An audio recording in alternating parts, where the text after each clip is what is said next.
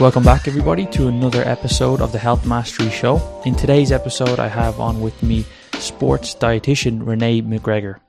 Renee is a leading sports and eating disorder specialist dietitian with 20 years of experience working in clinical and performance nutrition. She's worked with athletes all across the globe, including supporting Olympic, Paralympic, and Commonwealth Games teams. In today's episode, we talk all about relative energy deficiency in sport and how that impacts your performance, your mood, and your body composition. It's a really great episode. It's a very nuanced topic, but really important for those who want to look, perform, and feel their best. So without further ado, let's get into this episode with Renee McGregor. So Renee, thanks so much for joining today. Thanks for having me, Adam. Yeah, I've been looking forward to having you on for a while. I've been following some of your work, and I'm really interested in the stuff that you do around relative energy deficiency in sport, because it's a topic that's quite close to my heart. I'm a natural bodybuilding competitor. I work with natural bodybuilders, and that's something that, well, it pretty much happens to everybody if you get lean enough.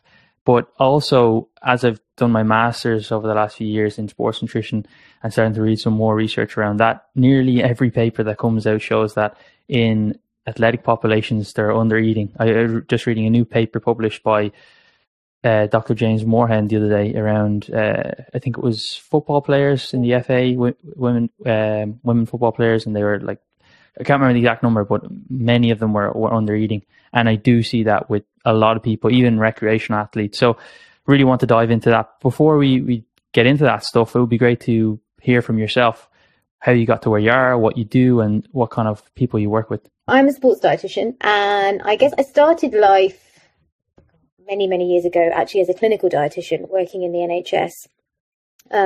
So just got a really good grounding, I guess, in all sorts of clinical conditions, including things like eating disorders, gastroenterology, max facts, oncology, pediatrics, you name it. So was a real, kind of mix of specialities. And I left the NHS in 2010-ish, roughly.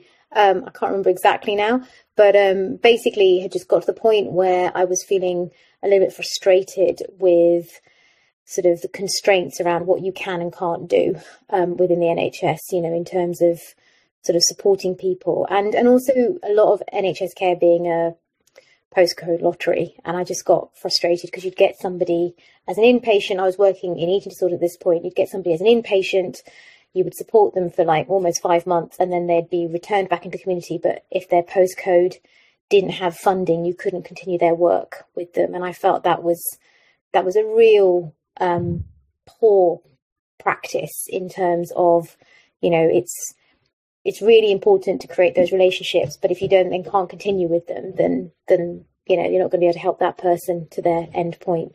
And I guess I've always been very, very sporty. I was really sporty at school, was in all the teams at school. By this point I was doing a lot of running. I've always been, I suppose, an endurance runner, and I was just getting asked lots of questions by people in my running club about nutrition. And although I had, you know, really good sound background in dietetics and biochemistry, because that would be my first degree with biochemistry, I'm somebody that really likes to make sure that I've got the right qualifications to talk about whatever I'm talking about. So I decided that I wanted to consolidate my knowledge, and I ended up doing a postgrad qualification in applied sports nutrition, actually at St Mary's, believe it or not. So that's where I did my qualification, and then from there on in basically ended up just getting opportunities to work in, I suppose, sports, more aesthetic sports and disability sports and endurance sports, so that clinical grounding, I think, was really critical in the ability to understand what was going on endocrinologically and biochemically for that athlete, and then also being able to apply the sports nutrition to it, which I think is kind of probably where my expertise comes into play. Is I tend to sort of bridge that gap between clinical and sports, because although I think sports science is amazing and there's lots of really great stuff out there, I think a lot gets missed in terms of clinical practice and what happens within the body from a clinical point of view. So I think bridging that gap has really been what has helped me propel my career forward and ended up me working in the area I work in now, which is that kind of RED-S, eating disorders, female health, endurance sports kind of place generally. That's really interesting. And well, maybe you know or not, I'm not sure, but that's the master's degree that I did in St. Mary's. I think I did email you from the St. Mary's email address, so that's really interesting. I didn't think it was going that long. When it comes to, say, some of the work that you do around, I know you talked about you work with females, and a lot of the work that you've done and the content I see that you put out is around the female athlete triad, which I think in recent years has adapted or changed to the name of relative energy deficiency in sport. Would you be able to kind of give an example, or not an example, a definition of exactly what that means? Yeah, sure. I mean, firstly, I don't just work with females. I work across males and females. But yeah, there's quite a lot of emphasis on the female athlete, just because I think we often get missed. So hence I try to empower females. But yeah, so I think most people will know that the female athlete triad was kind of first identified by Barbara Drinkwater, and it was very much that link between low energy availability and effect on your menstrual cycle. So female athletes having amenorrhea, which then seemed to have a complete negative effect on bone health. So there's this like triad that the low energy availability affected periods, which then affected your bone health, which then put you at a higher risk of injury and illness. And then subsequently what they found in 2014, what they noticed was that the IOC consensus came together, and they started to see that actually it wasn't just about female athletes. This was a condition that was actually occurring in male athletes as well, and actually affected more than just bone health. It affected every single biological function in the body. And what's fascinating for me is that this was something I'd already picked up because of having had that clinical experience and working in eating disorders. There were so many similarities when I was working in sport, seeing lots of athletes coming forward that had very similar traits to those that I'd worked in the acute eating disorder sort of setting, but actually just didn't quite maybe look the image that you would expect, because they weren't all emaciated, they weren't all underweight, but actually a lot of the key features around hormonal dysregulation, metabolic downregulation, issues to bone health, higher increased risks of injury and illness, all these things were present in these athletes. And so I was able to bring that clinical knowledge into supporting some of these athletes before we even knew that REDS existed. So REDS, as you said, is relative energy deficiency syndrome, or relative energy deficiency in sport, whichever way you want to put it. We're now calling it RED-DD in terms of relative energy deficiency in dance as well. So I think everybody's putting their own little spin on it. But what it basically means is there's not enough energy in the system to support the amount of work the body needs to do. So when we talk about work, we talk about training, but actually also biological function. And it looks at this specific area of energy availability. So I always use like an example of, if you have an athlete that is training, say, 90 minutes a day, for example, let's say, and it's really hard. I think one of the things that's so difficult about determining REDS and also determining how this actually happens is that it's so difficult to measure energy output, and it's really difficult to measure energy input. And we tend to underestimate, particularly in females, we very much underestimate energy output, because a lot of it tends to be based on sort of sport tech and HR and, your weight. But actually, if you don't know specifics like your fat-free mass, if you don't understand actually genetically how this person is predisposed, you can't really work out what the energy output is. But for argument's sake, if we say choose a female athlete, let's say they're training 90 minutes a day, moderate intensity, call it that. They're probably going to burn, let's say there's somebody there's about 60 kilos, they're probably going to burn around 990 odd calories for that 90 minutes, roughly, let's say, argument's sake. But then on top of that, you have general daily movement as well. So that's just kind of getting up in the morning, getting out of bed, walking around, This doesn't even include if you're going to commute to your training session. This is just general daily movement. And again, from the clinical background, we always use things like Schofield equations and Harris-Benedict. So we look at how much additional energy you add to your basic metabolic rate to account for that that movement. So usually I use a sort of somewhere between 10 and 20%, depending on how active that person is in their daily life on top of their training. So we're now looking at something like a figure like 1100 calories roughly as an output. Again, most likely an underestimate, but we'll go with it just for now.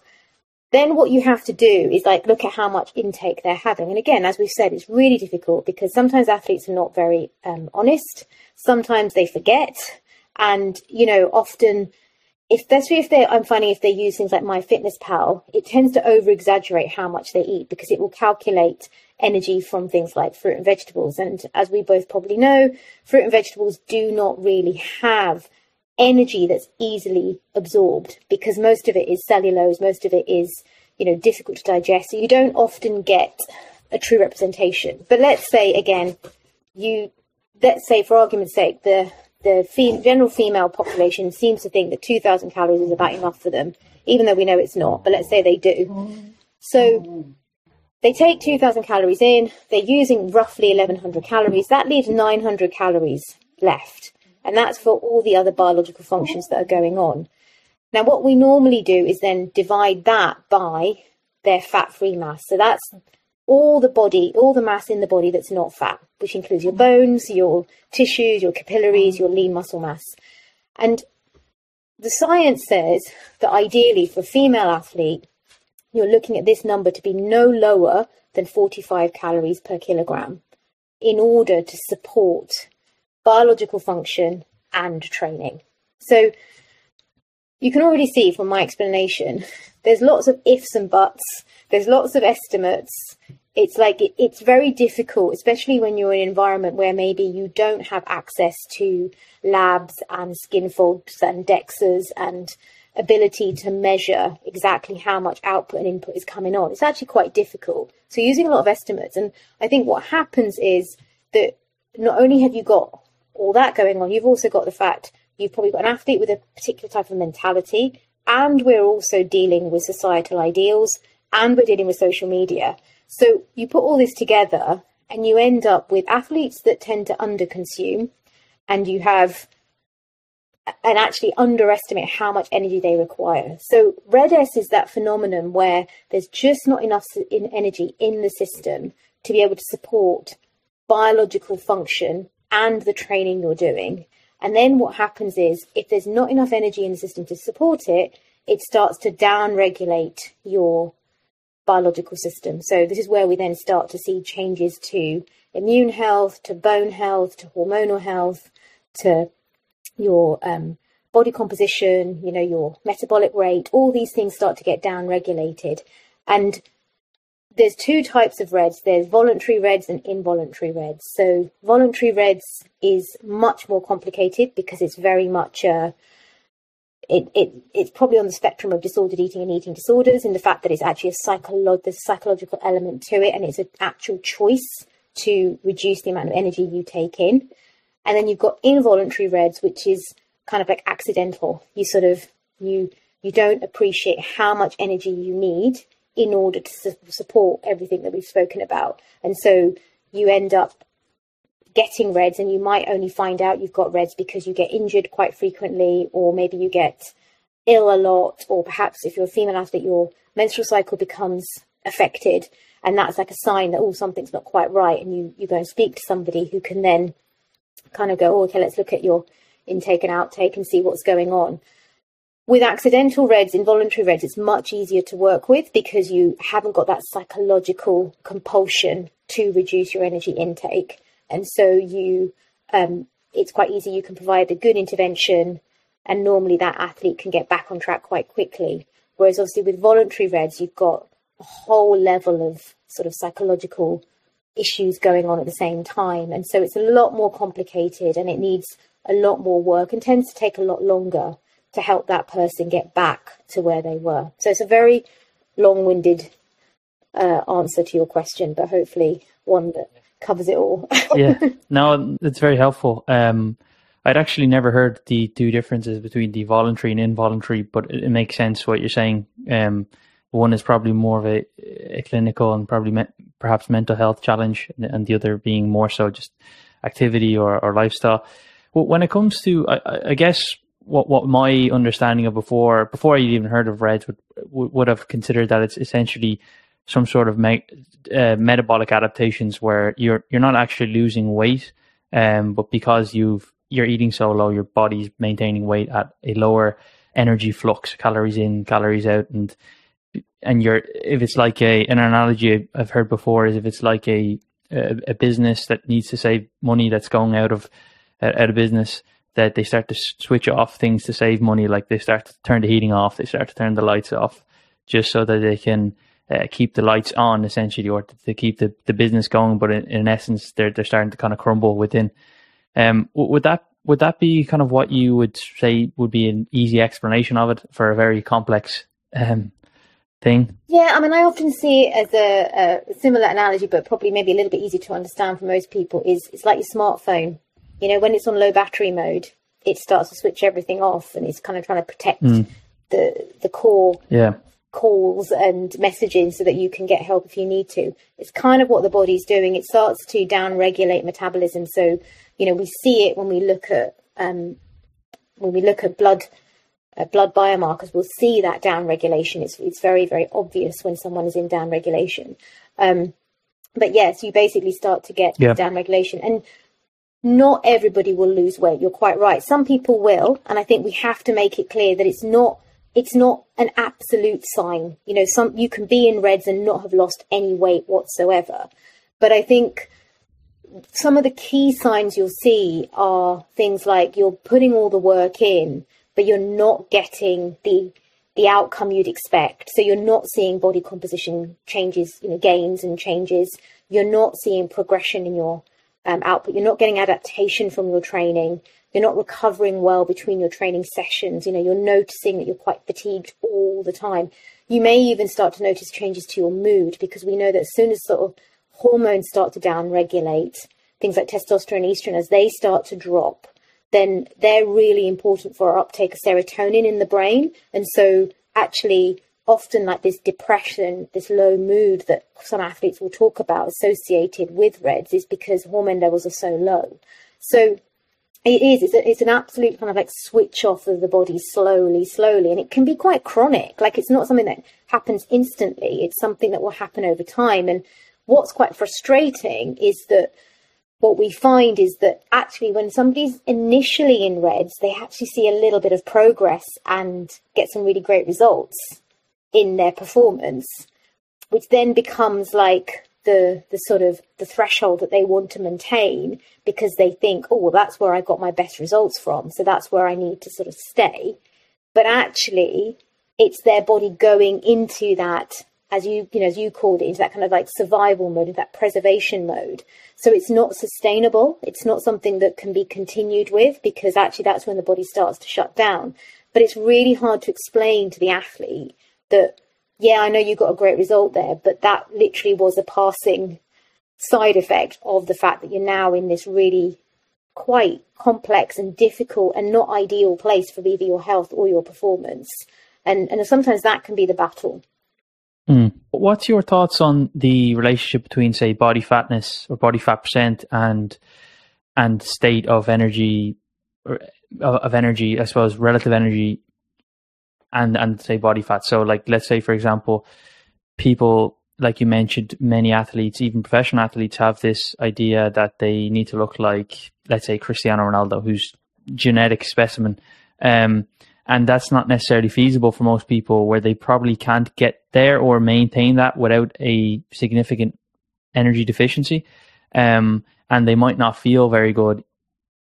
And I've noticed this myself and with clients, is that when people get to a certain body fat percentage, no matter how much calories you try and actually add in, they're not going to feel normal unless they get to a certain body fat level. So is that a separate thing, or would that be considered relative energy deficiency as well? Yeah, it's a really interesting point. And the reason I'm sort of slightly hesitating is because up until recently, I very much would agree with you that, and we've seen from the, from the science and from the papers that it does seem like, particularly for females, there are definite kind of cut-offs in terms of when particularly menstruation gets affected. And I know like some of the papers, when you look at clinical eating disorders, and I'm slightly moving into that rather than sports for a second, is that there seems to be this figure of a minimum of 21% body fat in order to support fertility and in order for menstruation to return if it's been lost.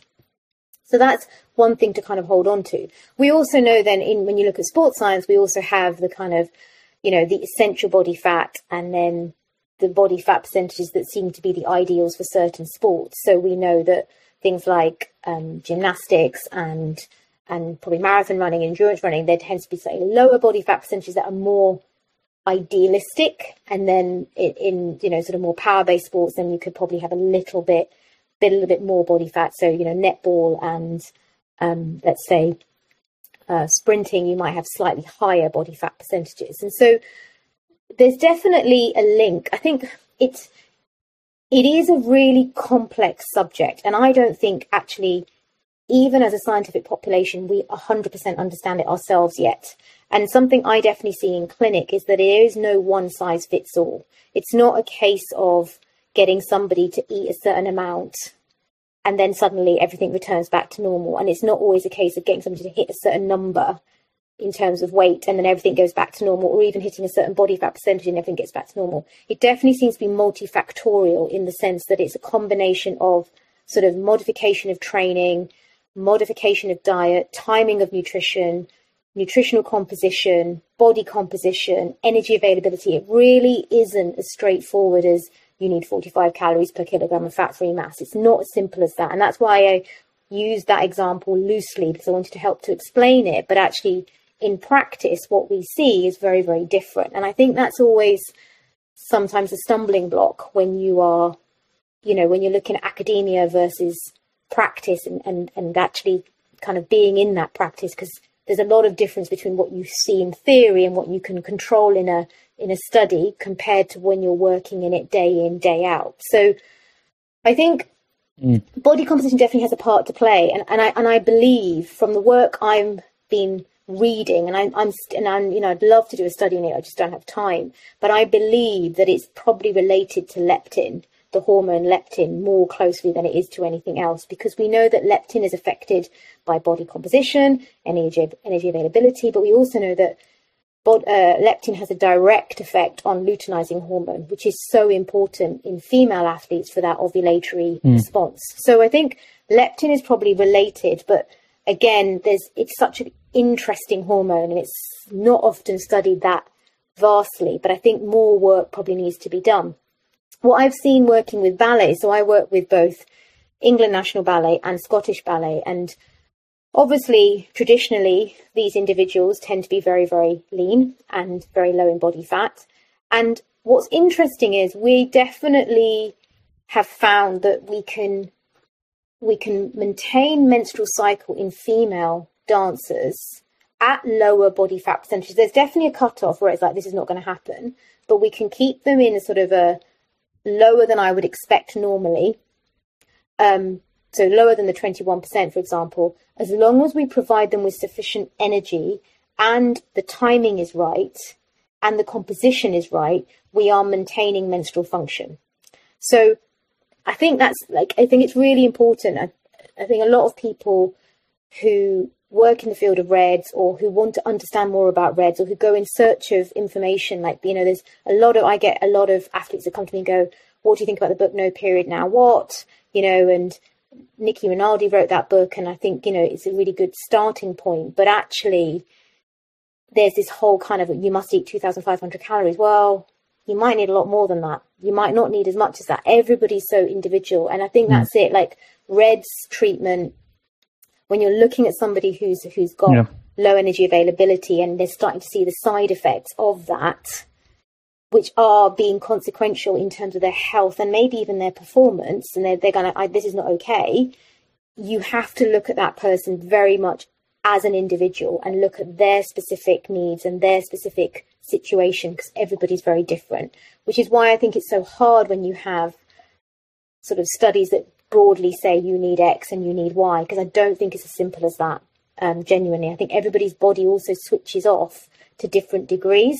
And so, you know, I've worked with some women who we've had to completely stop training in order for menstruation to return, and then some women who can keep going all the way through and it comes back within 6 or 7 weeks. Like it's very individual. So I think the key, probably the key education piece here is that being in low energy availability is not something that we would advise. And I appreciate that in certain sports and in certain disciplines, you may need to do it to achieve the outcome you're looking for, particularly in a competitive environment.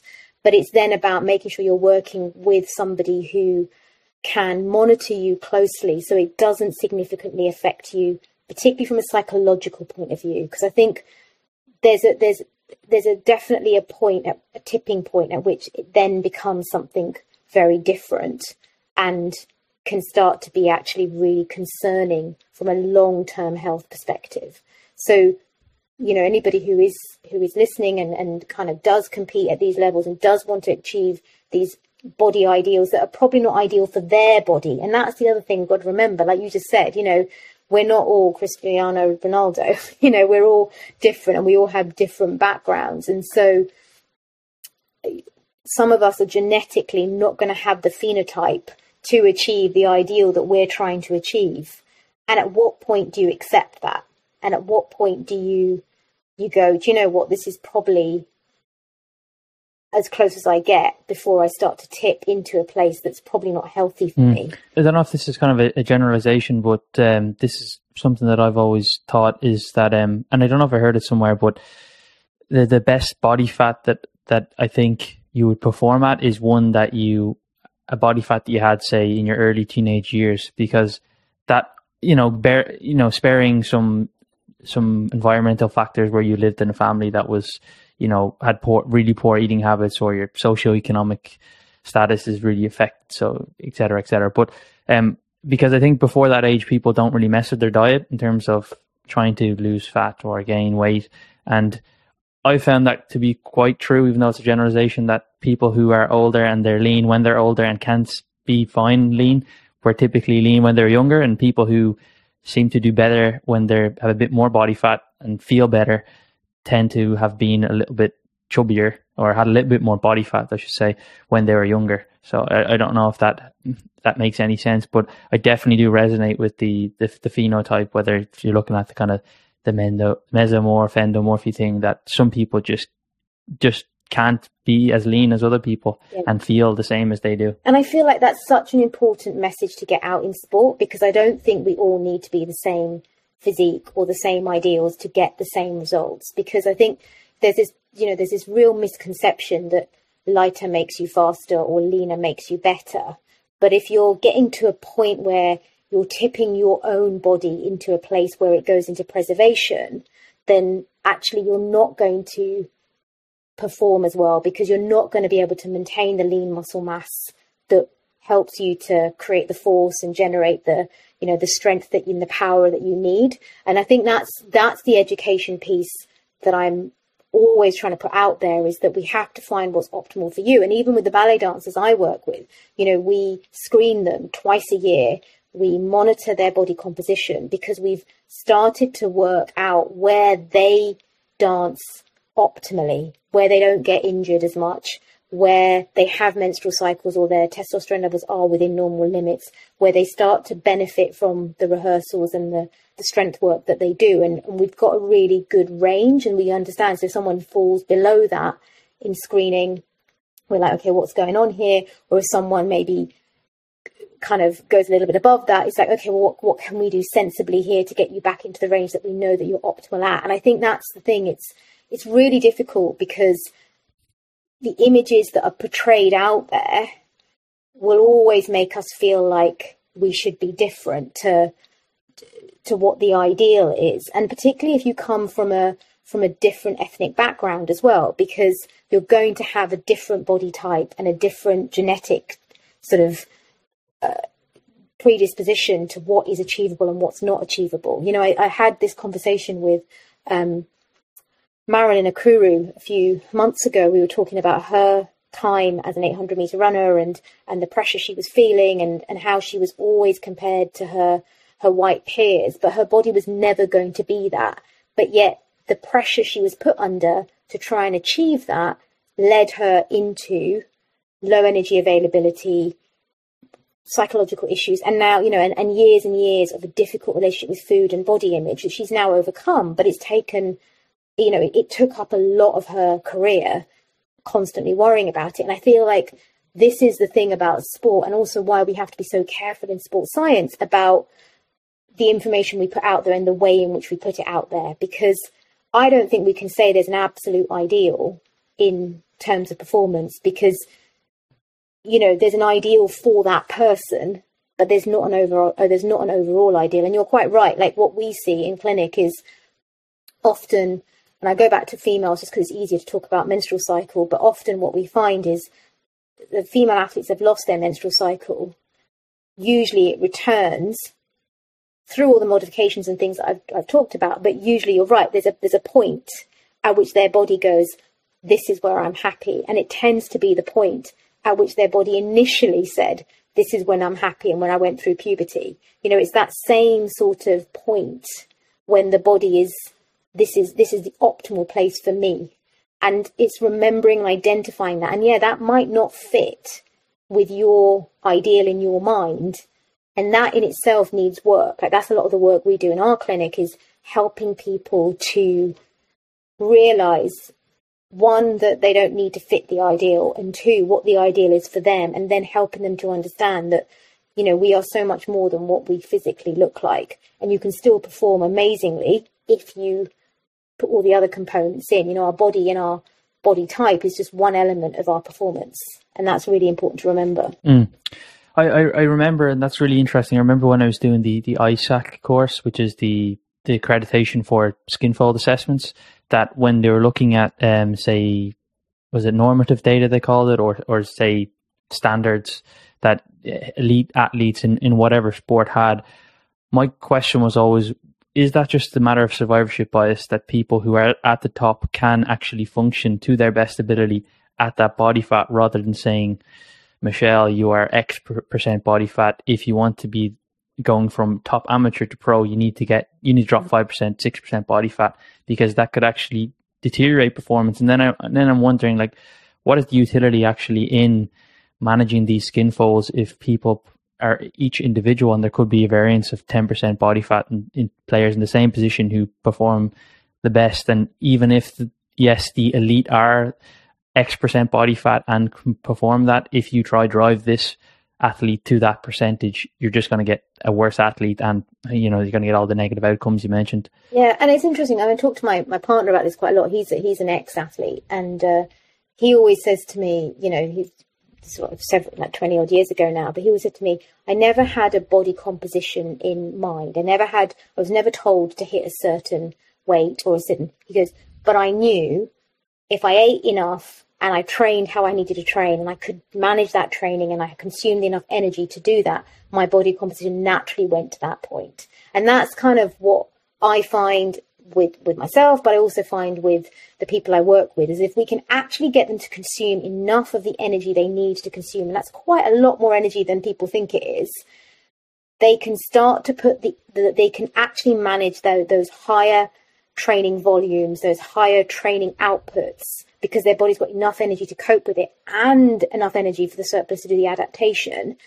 That's when you then start to get actually those body composition gains that you're trying to achieve. And again, what people don't appreciate is that, you know, if you are in energy availability, if you're in low energy availability, one, as we've already talked about, you tend to get a down regulation of metabolism. So your body fat actually can go up, even though you might be the same weight, your body fat might actually go up.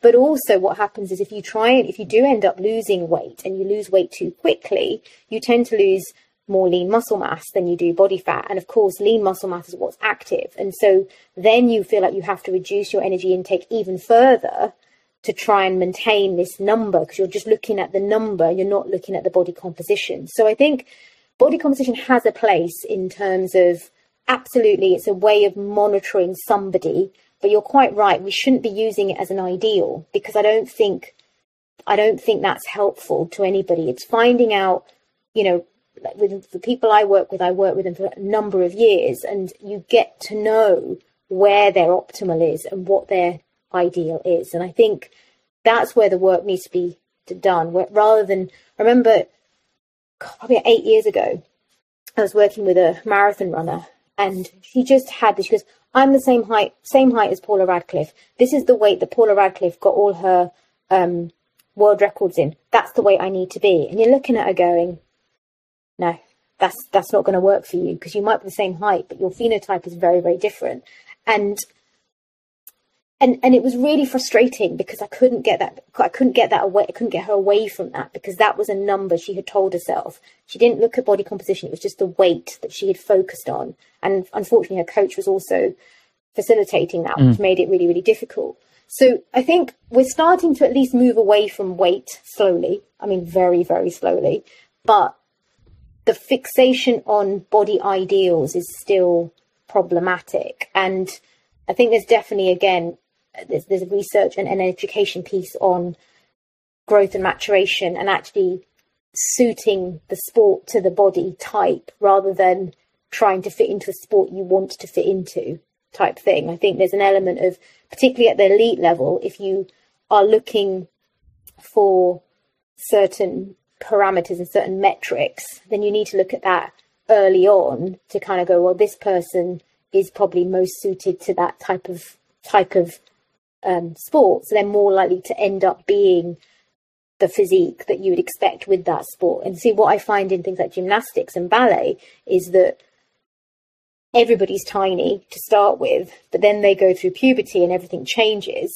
But because they start so young, you can't really work out if they're suited to that overall or not.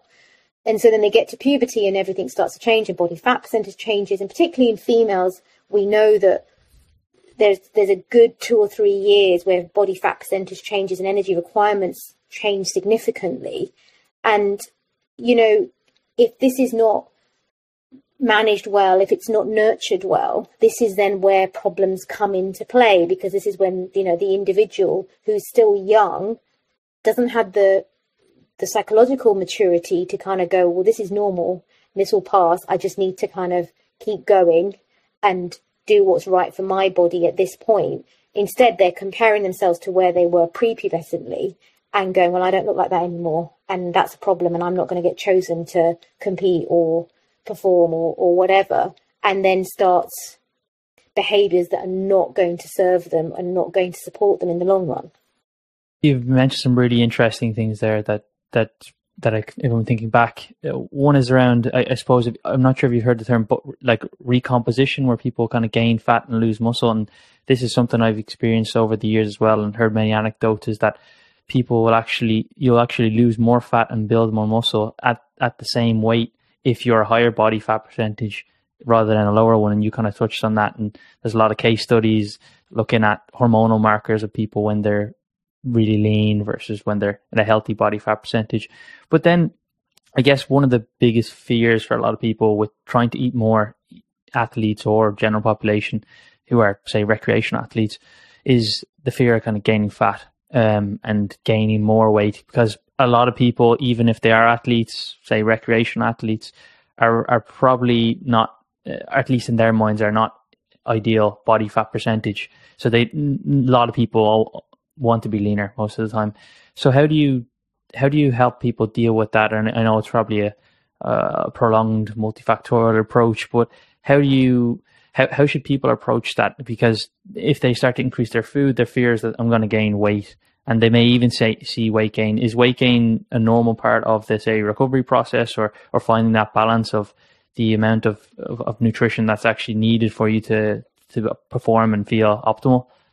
So there's a couple of things there. So firstly, some people do need to legitimately restore weight. And I talk about restoring weight rather than gain, because I think it is a restoration for some people, particularly even if they are technically within the normal range, but actually it's not normal for them.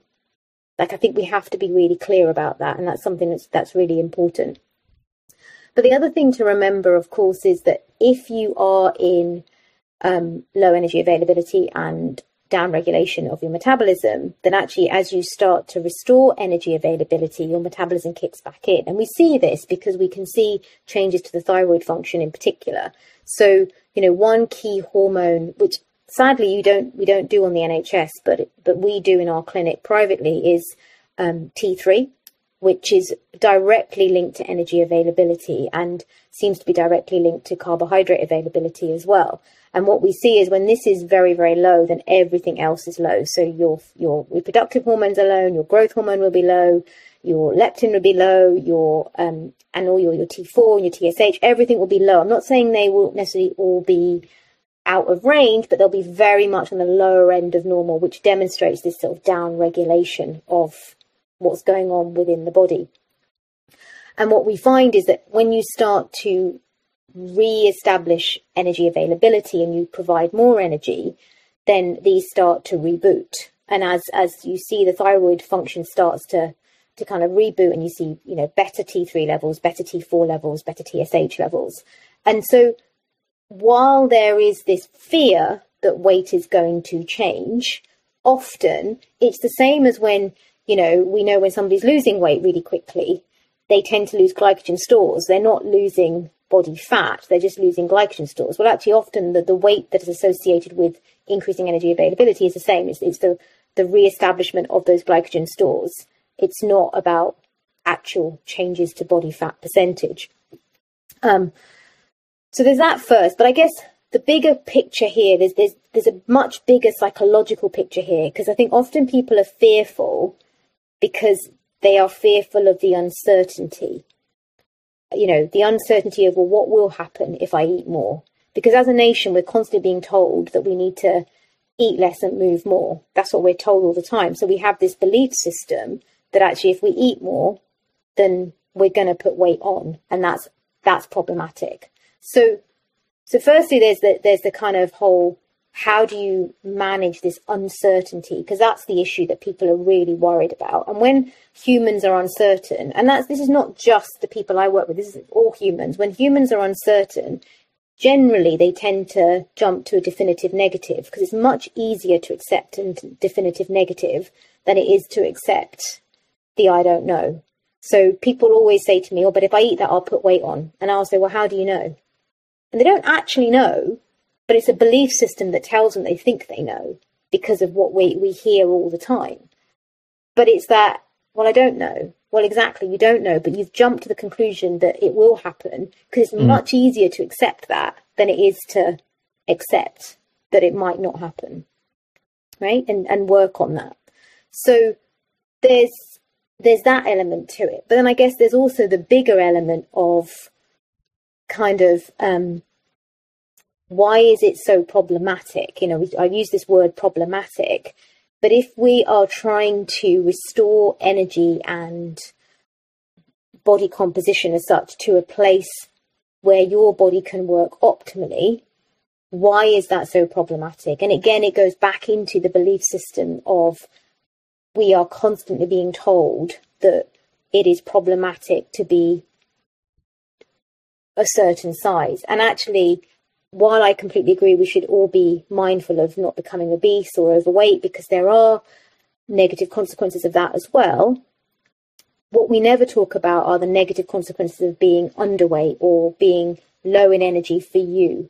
So it's about finding that place that works for you, that kind of ideal for you, rather than just thinking about what society is dictating. So in terms of what we do and how I work with people, it's very much helping them to start thinking about their belief systems and where these belief systems come from. And then, we're not in the business to make people overweight and uncomfortable. We genuinely just want them to get to a point where their body can work appropriately. But again, as you've sort of pointed out, if you don't have enough energy in the system, your hormones don't work for you, which means also you don't get growth hormone. Growth hormone is really important for those body composition gains.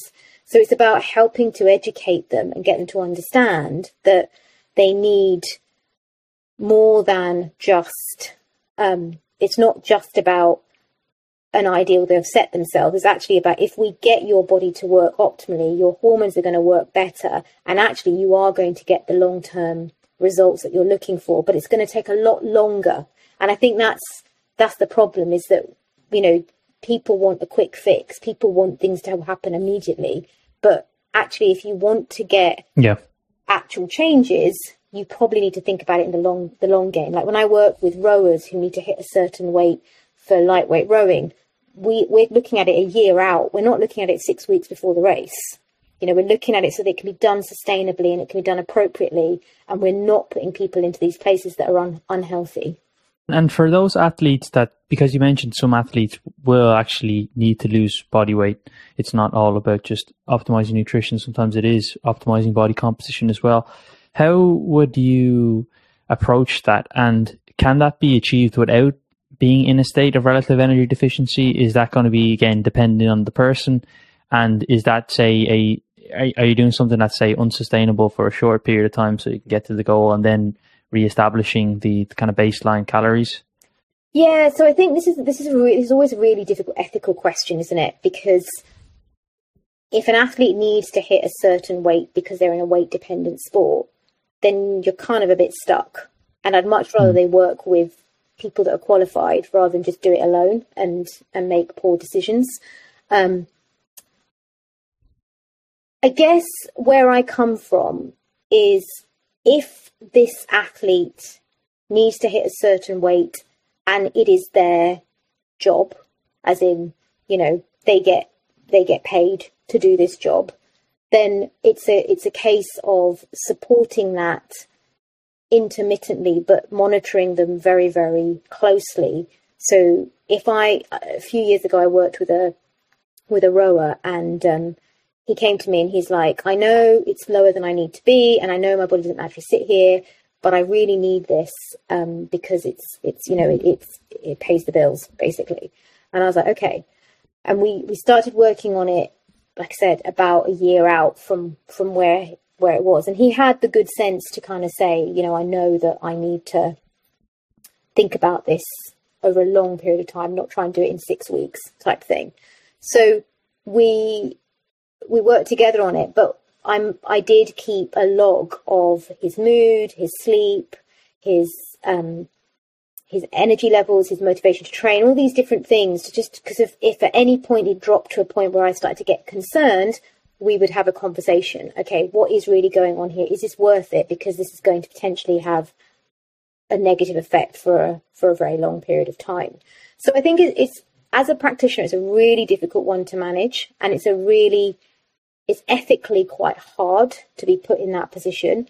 But I think all you can do is have this open dialogue and this open communication, and explain that there may be, it might be that for a period of 6 weeks, you are going to be in low energy availability and you're not going to feel that great. But actually, we need to help you get back on track as soon as that 6 week period is over. And, again, when I worked with the rhythmic gymnastic girls that went out to London, that was pretty much what we had to do. We knew for about 4 to 6 weeks they were going to be in low energy availability and it was going to be problematic. But our key sort of outcome was, okay, we do that, but we don't do it to a degree where it psychologically affects them, so that actually when they come out of the Olympics, they go back to eating properly and their body composition goes back to where it sits naturally. And, thankfully, all of them have actually been okay. Like, none of them got affected with any sort of long-term disordered eating or eating disorders, because we monitored and managed it really well. Now, that's really easy to do when you are working in a team with a sports psychologist, with a clinical psychologist, with a medic, with a dietitian. Like, when you've got that support system around you, it's really, really, you can do that. The worry is obviously the recreational athlete that doesn't have that support system around them and is getting all their information off Instagram or off the internet, and actually puts themselves in positions that can then start to have long-term consequences that they can't get back from. And I guess that's a whole different kind of conversation. Yeah, I think that's a major challenge, is that many people who are, say recreational athletes, they don't have that support, and they do get a lot of their information. Even say high level amateur athletes, they don't have any other support than maybe a voluntary coach or a part-time coach who just coaches them in the sport that they do. And I see it a lot where athletes will have an off season, and they use that as a time to, say, enjoy themselves with food and alcohol and stuff, and then think, well, I'm getting back into the sport now, so I'll use this as a period to drop the weight whilst starting the season, which obviously is not a very good idea. One of the things I did want to touch on before we finish up was whether relative energy deficiency is something that occurs within the general population, because a lot of people are quite active now. Even though obesity levels are going up, fitness is important to a lot of people also, and it's very hard to sometimes define activity levels within the equation that you might use, because some people might just walk a lot or do a lot of activity and steps and stuff. They might not do it an endurance sport or something that's quite say high intensity. So, but you do see a lot of people that aren't eating quite a lot, and they might say want to drop body weight, but they can't quite drop body weight.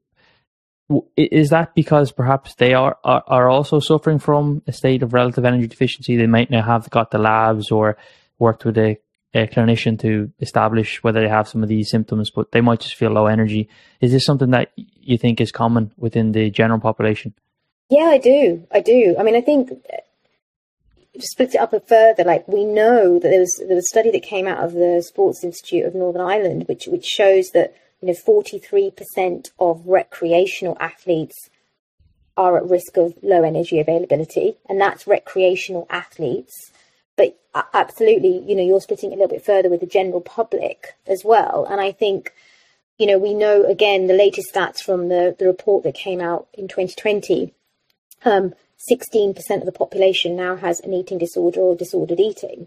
And that covers not just, I think everybody often associates eating disorders with restrictive eating and anorexia and bulimia, but actually that also includes binge eating and, other eating disorders as well. And any sort of eating disorder, any sort of dysfunctional relationship with food is probably going to result in low energy availability at some point. Like with binge eating disorder, we know there's lots of psychological aspects to it, but actually often it's spurred on by the very restrictive eating processes that happen within the day, so that low energy availability during the day.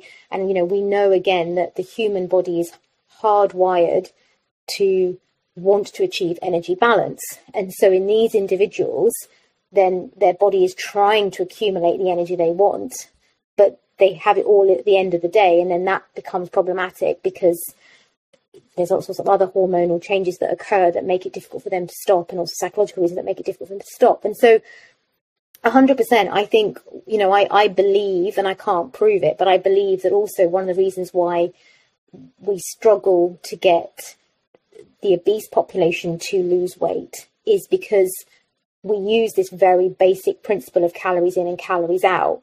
And we tell everybody to have this deficit of 500 calories or whatever it is. And I don't even know where these figures have come from, because when I've gone back to the science to try and find it, I can't find it. So I don't know where it's come from. But, if you think about the obese population, you've got somebody that's probably got quite a heavy mass, but probably maybe not, but also very heavy, but maybe a high body fat percentage. But you have to be able to help them to work out what their actual energy requirements are, and then provide a smaller deficit so that they don't go into this low energy availability and stop the weight loss from occurring. So these very low calorie diets that are often instigated with the obese population, yes, they may help them to lose initial mass, but what they don't do is do anything with the body composition. And again, it becomes more and more difficult for that person to lose weight, and their body just goes into compensatory behaviors, just in the same way as we see with athletes. So, yes, I do believe there's a problem in the general public, but it's more difficult to prove. And I think because we're so obsessed with obesity and curbing obesity, because it obviously has a big implication to our NHS service and health problems and, disease and everything else, we just go into this, we need to get them to eat less without thinking about, well, what does that actually mean?